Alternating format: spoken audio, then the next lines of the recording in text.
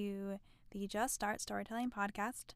I am your host, some may say. Oh man, coffee hasn't hit me today apparently. My name is Ariel Beth Klein. I'm an actor, writer, teaching artist, creative coach based in New York City, and today we are talking about how your learning strategies can help you create.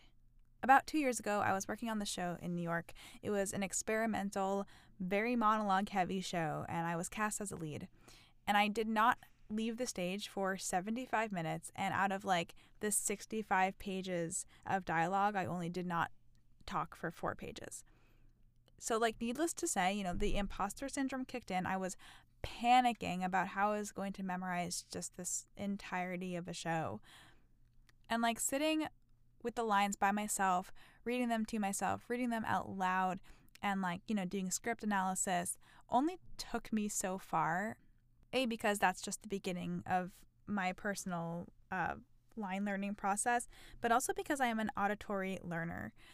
In college, people would say, oh, just skip the lecture and read the chapters. It won't even count for your grade. But this was so not an option for me because I could not retain information just from reading it. It was so odd. I actually did not read the chapters in college sometimes because it just overwhelmed me because I could not process it and I just felt like I was failing, which is obviously not a good mindset for anything, but especially for storytelling and creating. You don't want to feel like you are failing, right? Because you're not. You're just not.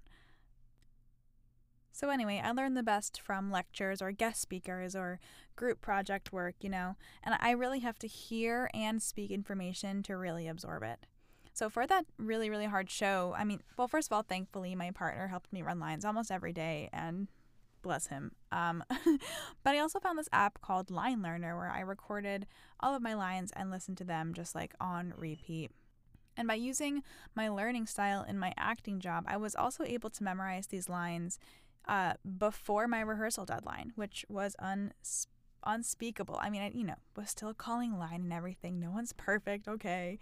But I tackled this task and part of my job that was really, really daunting. And it was, of course, a very crucial part of the job because we were going to open and I couldn't hold my script, obviously. So, yeah, it was something that I took from my learning strategies and I applied it to my creative work.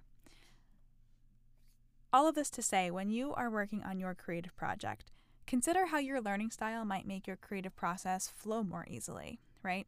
Maybe telling your story out loud or recording it and then transcribing it is a good option for you.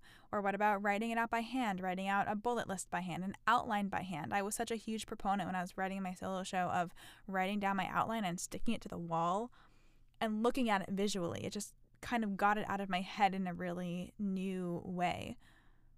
Or maybe hearing someone else read your work out loud while you take notes is going to be helpful. Get creative in a way that is best for you. You already know how.